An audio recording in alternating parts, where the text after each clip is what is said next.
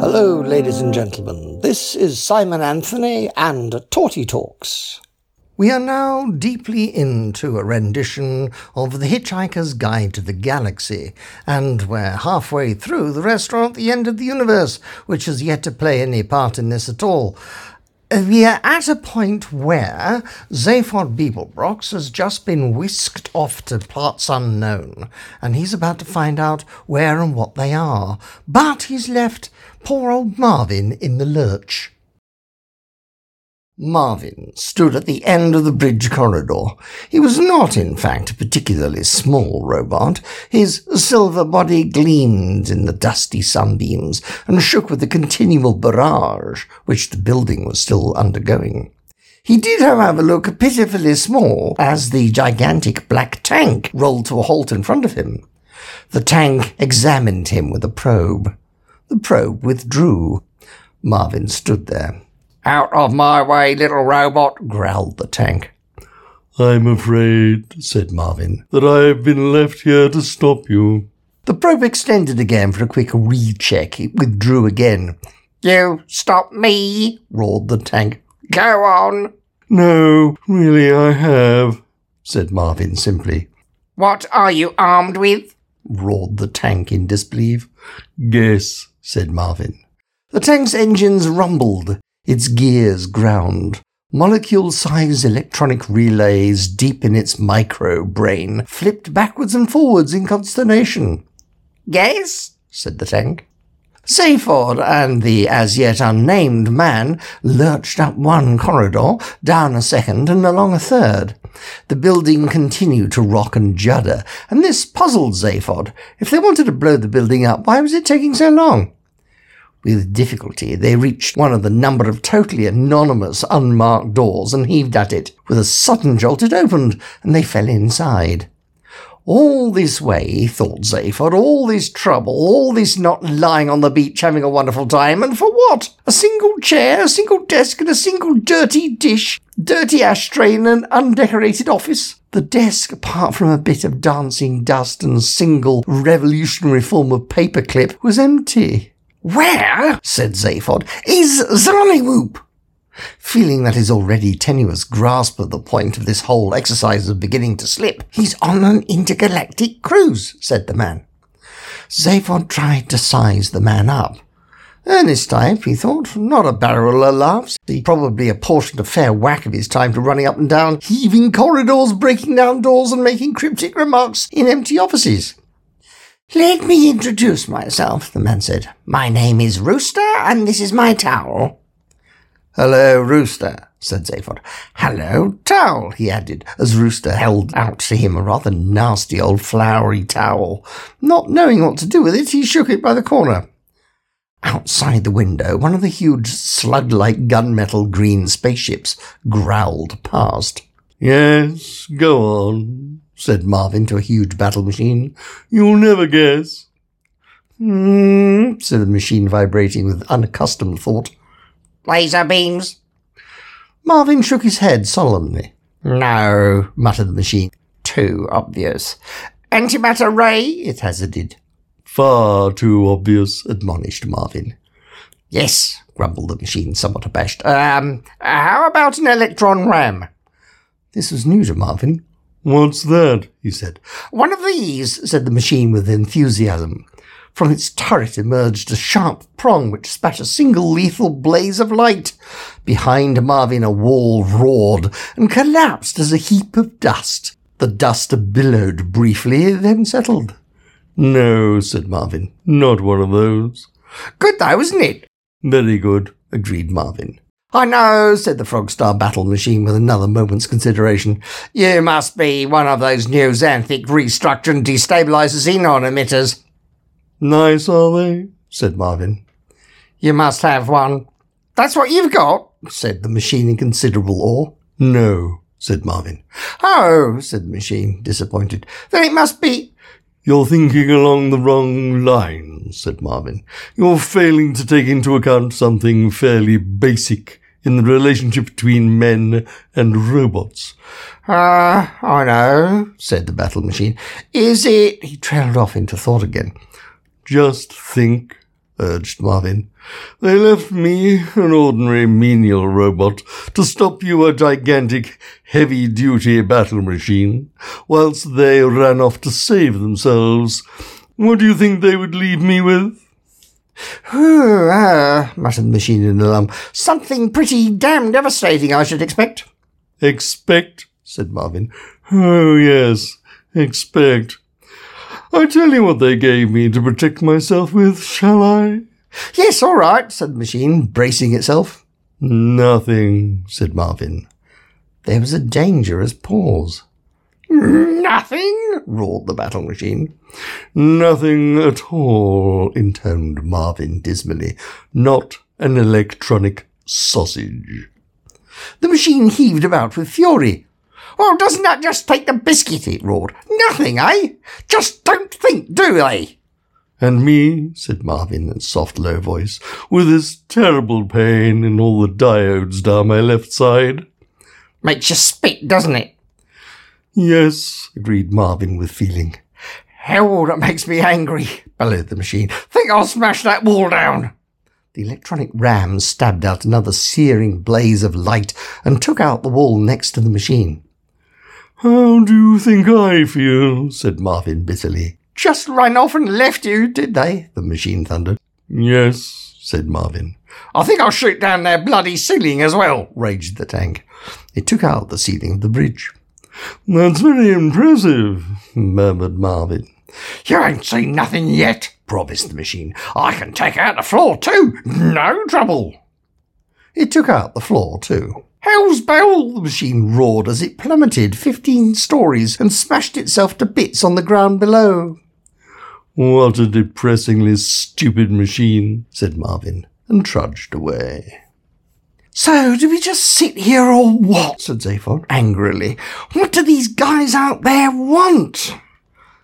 You, Beetlebrox, said Rooster. They're going to take you to the Frogstar, the most totally evil world in the galaxy. Oh, yeah, said Zaphod. They'll have to come and get me first.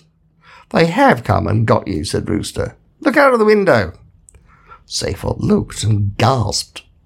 The ground's going away. Where are they taking the ground? They're taking the building, said Rooster. We're airborne. Clouds streaked past the office window. Out in the open air again, Zaphod could see the ring of dark green Frogstar fighters round the uprooted tower of the building. A network of force beams radiated in from them and held the tower in a firm grip. Zaphod shook his head in perplexity. What have I done to deserve this? He said. I walk into a building, they take it away. It's not what you've done they're worried about, said Rooster. It's what you're going to do. Well, don't I get a say in that? You did, years ago. You better hold on, we're in for a fast and bumpy journey. If I ever meet myself, said Zaphod, I'll hit myself so hard I won't know what hit me. Marvin trudged in through the door, looked at Zaphod accusingly, slumped in a corner, and switched himself off. On the bridge of the Heart of Gold, all was silent. Arthur stared at the rack in front of him and thought. He caught Trillion's eyes as she looked at him inquiringly. He looked back at the rack. Finally, he saw it. He picked up 5 small plastic squares and laid them on the board that lay just in front of the rack. The 5 squares had on them the 5 letters E, X, Q, U, and I. He laid them out next to the letters S, I, and T. Exquisite, he said. On a triple word score. Score's rather a lot, I'm afraid. The ship bumped and scrattered some of the letters for the nth time. Trillion sighed and started to sort them out again. Up and down the silent corridors echoed Ford Prefect's feet as he stalked the ship, thumping dead instruments. Why did the ship keep shaking, he thought. Why did it rock and sway? Why could he not find out where they were, and where basically were they? The left-hand tower of the Hitchhiker's Guide to the Galaxy offices streaked through interstellar space at a speed never equalled, either before or since, by any other office block in the universe. In a room halfway up it, Zaphod Beeblebrox strode angrily. Rooster sat on the edge of the desk doing some routine towel maintenance. "Hey, where did you say this building was flying to?" demanded Zaphod.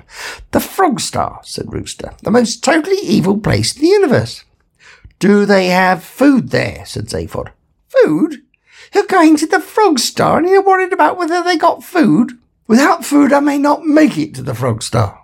Out of the window they could see nothing but the flickering light of the force beams and vague green streaks which were presumably the distorted shapes of the Frog Star fighters. At this speed, space itself was invisible, and indeed unreal. "Here, suck this," said Rooster, offering Zaphod his towel. Zaphod stared at him as if he expected a cuckoo to leap out of his forehead on a small spring. "It's soaked in nutrients," explained Rooster. "What are you, a messy eater or something?" said Zaphod. "The yellow stripes are high in protein, the green ones have vitamin B and C complexes. The little pink flowers contain wheat germ extracts." Zaphod looked and took it in amazement. "What are the brown stains?" he asked. "Barbecue sauce," said Rooster, "for when I get sick of wheat germ." Zaphod sniffed it doubtfully. Even more doubtfully, he sucked a corner. He spat it out again. "Ah!" he stated.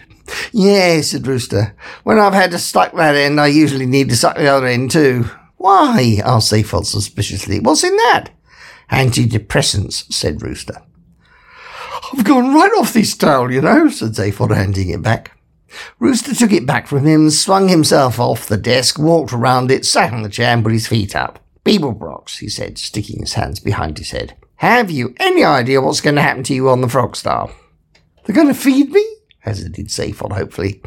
"They're going to feed you," said Rooster, "to the total perspective vortex." Zaphod had never heard of this. He believed that he had heard of all the fun things in the galaxy, so assumed that the total perspective vortex was not fun. He asked what it was. "Only," said Rooster, "the most savage, psychic torture a sentient being can undergo." Zaphod nodded a resigned nod. "So," he said, "no food, huh?" "Listen," said Rooster urgently, "you can kill a man, destroy his body, break his spirit, but only the total perspective vortex can annihilate a man's soul. The treatment lasts seconds, but the effect lasts the rest of your life." "You have had a pangalactic gargle blaster?" asked Zaphod sharply. "This is worse." "Phew, wow," admitted Zaphod, much impressed. "Any idea why these guys might want to do this to me?" he added a moment later. "They believe it will be the best way of destroying you forever. They know what you're after." "Couldn't they drop me a note and let me know as well?" "You know," said Rooster. "You know, Beeblebrox. You want to meet the man who rules the universe." "Can he cook?" said Zaphod. On reflection, he added, "I doubt if he can. If he could cook a meal, he wouldn't worry about the rest of the universe. I want to meet a cook." Rooster sighed heavily. "What are you doing here anyway?" demanded Zaphod. "What's all this got to do with you?" "I'm just one of those who planned this thing along with Zarniwoop, along with Yoden Vranks, along with the great-grandfather, along with you, Beeblebrox." "Me?"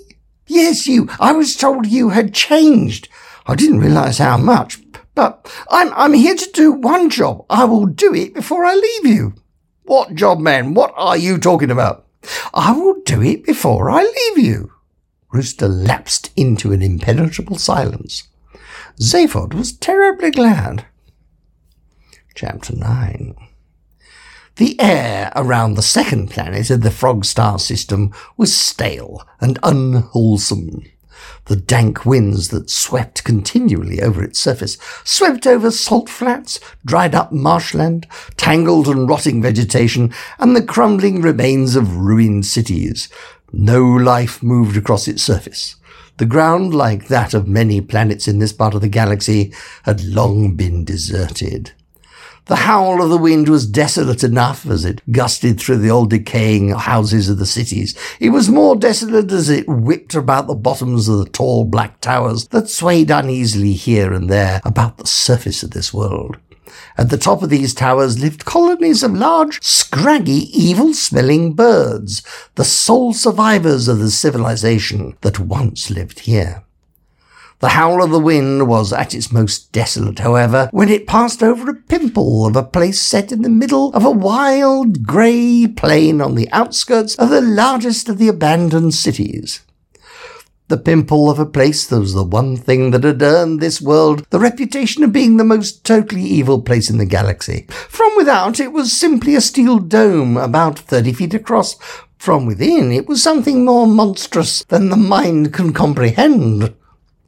About 100 yards or so away, and separated from it by a pockmarked and blasted stretch of the most barren land imaginable, was what would probably have to be described as a landing pad of sorts.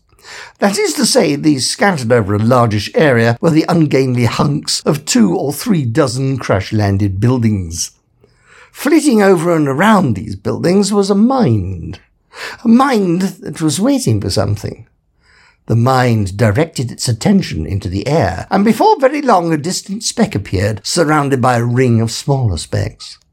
The larger speck was the left-hand tower of the Hitchhiker's Guide to the Galaxy office building, descending through the stratosphere of Frogstar World B. As it descended, Rooster suddenly broke the long, uncomfortable silence that had grown up between the two men. He stood up and gathered his towel into a bag. He said, "Beeblebrox, I will now do the job I was sent here to do." Zaphod looked up at him from where he was sitting in the corner, sharing unspoken thoughts with Marvin. "Yeah," he said.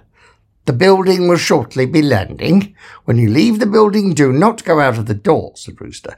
"Go out of the window." "Good luck," he added, and walked out of the door, disappearing from Zaphod's life as mysteriously as he had entered it. Zaphod leapt up and tried the door, but Rooster had already locked it. He struggled and returned to the corner.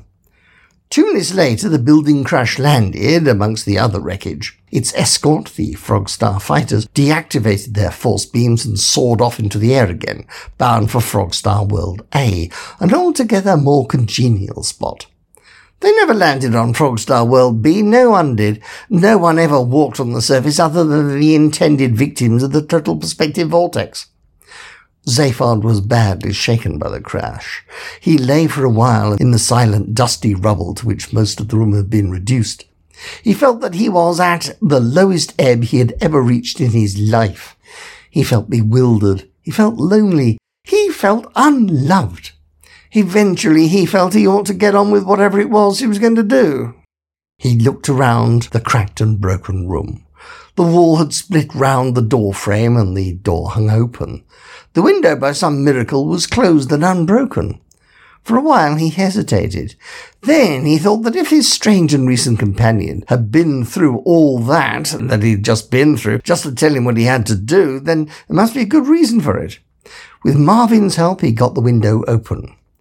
Outside it, the cloud of dust aroused by the crash, the hunks of the other buildings with which this one was surrounded, effectively prevented Zaphod from seeing anything of the world outside. Not that this concerned him unduly. His main concern was what he saw when he looked down. Zarniwoop's office was on the 15th floor. The building had landed at a tilt of about 45 degrees, but still the descent looked heart-stopping. Eventually, stung by the continuous series of contemptuous looks that Marvin appeared to be giving him, he took a deep breath and clambered out onto the steeply inclined side of the building. Marvin followed him, and together they began to crawl slowly and painfully down the 15 floors that separated them from the ground. As he crawled, the dank air and dust choked his lungs. His eyes smarted, and the terrifying distance down made his head spin. The occasional remark from Marvin, of the order of, "This is the sort of thing you life forms enjoy, is it? I merely ask for information," did little to improve his state of mind. About halfway down the side of the shattered building, they stopped to rest. It seemed to Zaphod, as he lay there panting with fear and exhaustion, that Marvin seemed a mite more cheerful than usual. Eventually he realized this wasn't so. The robot just seemed cheerful in comparison with his own mood. A large, scraggy black bird came flapping through the slowly settling clouds of dust and stretched down its scrawny legs, landed on an inclined window ledge a couple of yards from Zaphod, and teetered awkwardly on its perch. Its wingspan must have been something like 6 feet, and its head and neck seemed curiously large for a bird. Its face was flat, the beak underdeveloped, and halfway along the underside of its wings the vestiges of something hand-like could be seen clearly. In fact, it looked almost human. It turned its heavy eyes on Zaphod and clicked its beak in a desultory fashion. "Go away," said Zaphod. "Okay," muttered the bird morosely and flapped off into the dust again. Zaphod watched its departure with bewilderment. "Did that bird just talk to me?" he asked Marvin nervously. He was quite prepared to believe the alternative explanation, that he was in fact hallucinating. "Yes," confirmed Marvin. "Poor souls," said a deep ethereal voice in Zaphod's ear.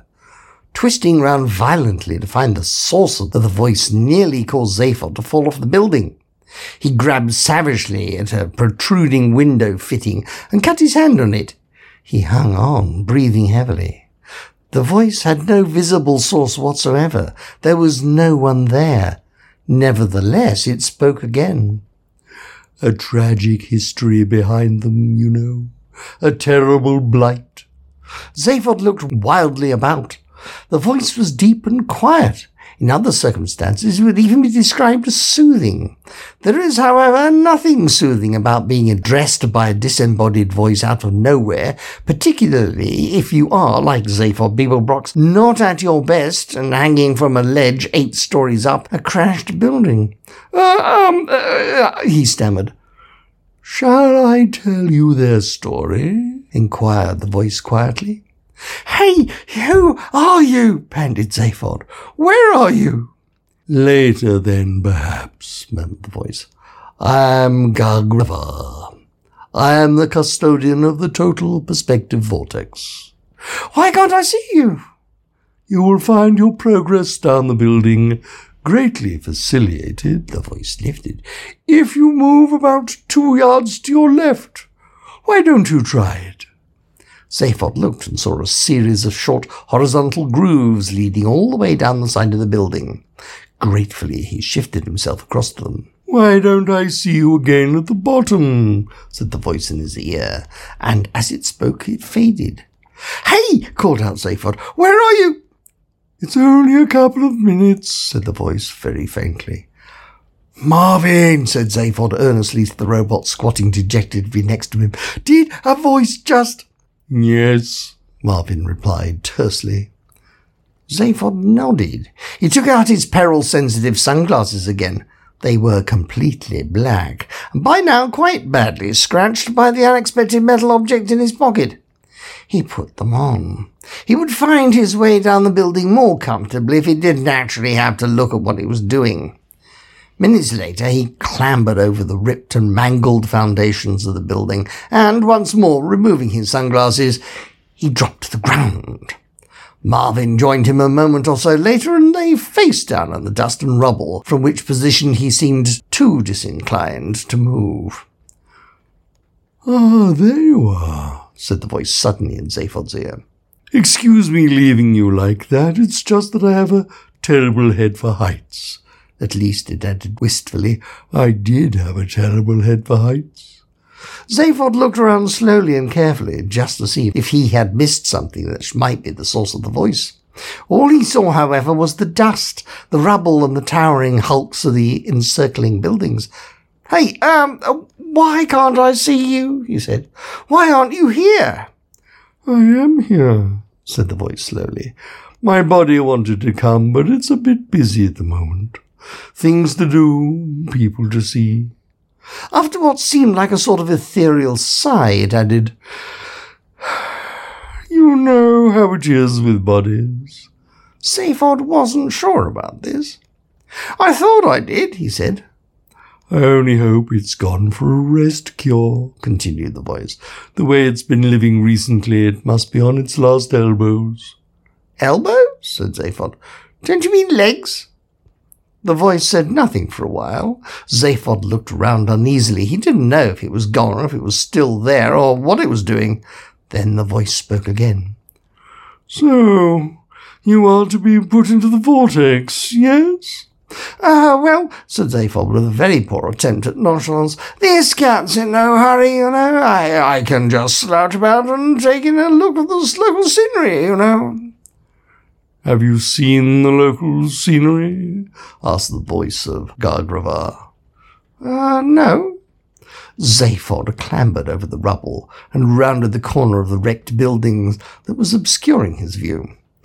He looked out at the landscape of Frogstar World B. Okay, he said. I'll just sort of slouch about then.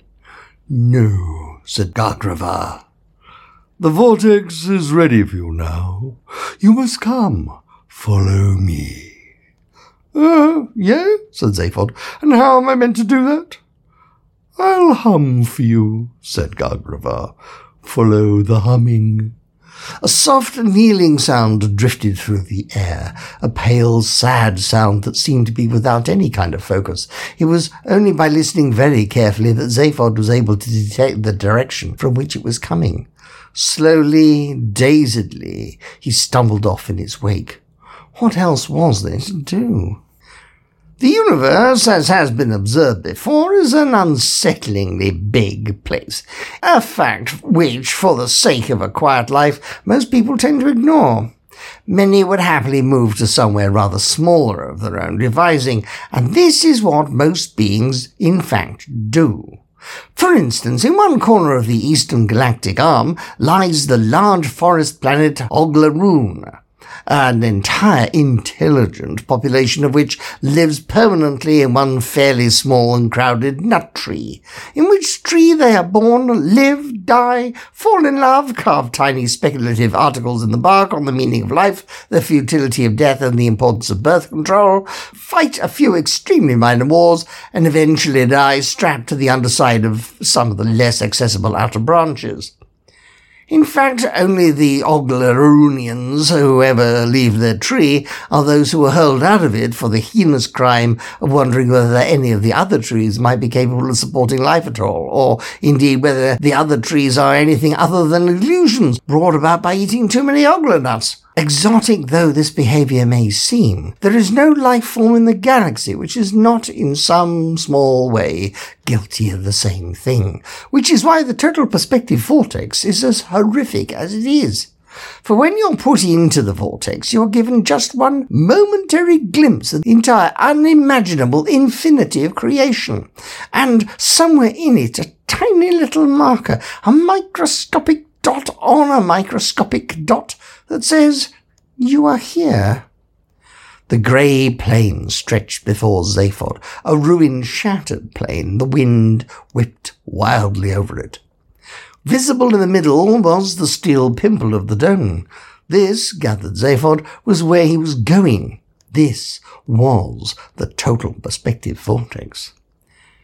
As he stood and gazed bleakly at it, a sudden inhuman wail of terror emanated from it, as if a man having his soul burnt from his body. It screamed above the wind and died away. Zaphod started with fear, and his blood seemed to turn to liquid helium. "Hey, what was that?" he muttered voicelessly. "A recording," said Gargravar, "of the last man who was put into the vortex. It's always played to the next victim. A sort of prelude." "Hey, it really sounds bad," stammered Zaphod. "Couldn't we, maybe slip off to a party or something for a while? Think it over?" "For all I know," said Gargravar's ethereal voice, "I'm probably at one. My body, that is. It goes to a lot of parties without me. Says I only get in the way. Hey-ho." "What is all this with your body?" said Zaphod, anxious to delay whatever it was that was going to happen to him. "Well, it's busy, you know," said Gargravar hesitantly. "You mean he's got a mind of its own?" said Zaphod. There was a long and slightly chilly pause before Gargravar spoke again. "I have to say," he replied eventually, "that I find that remark in rather poor taste."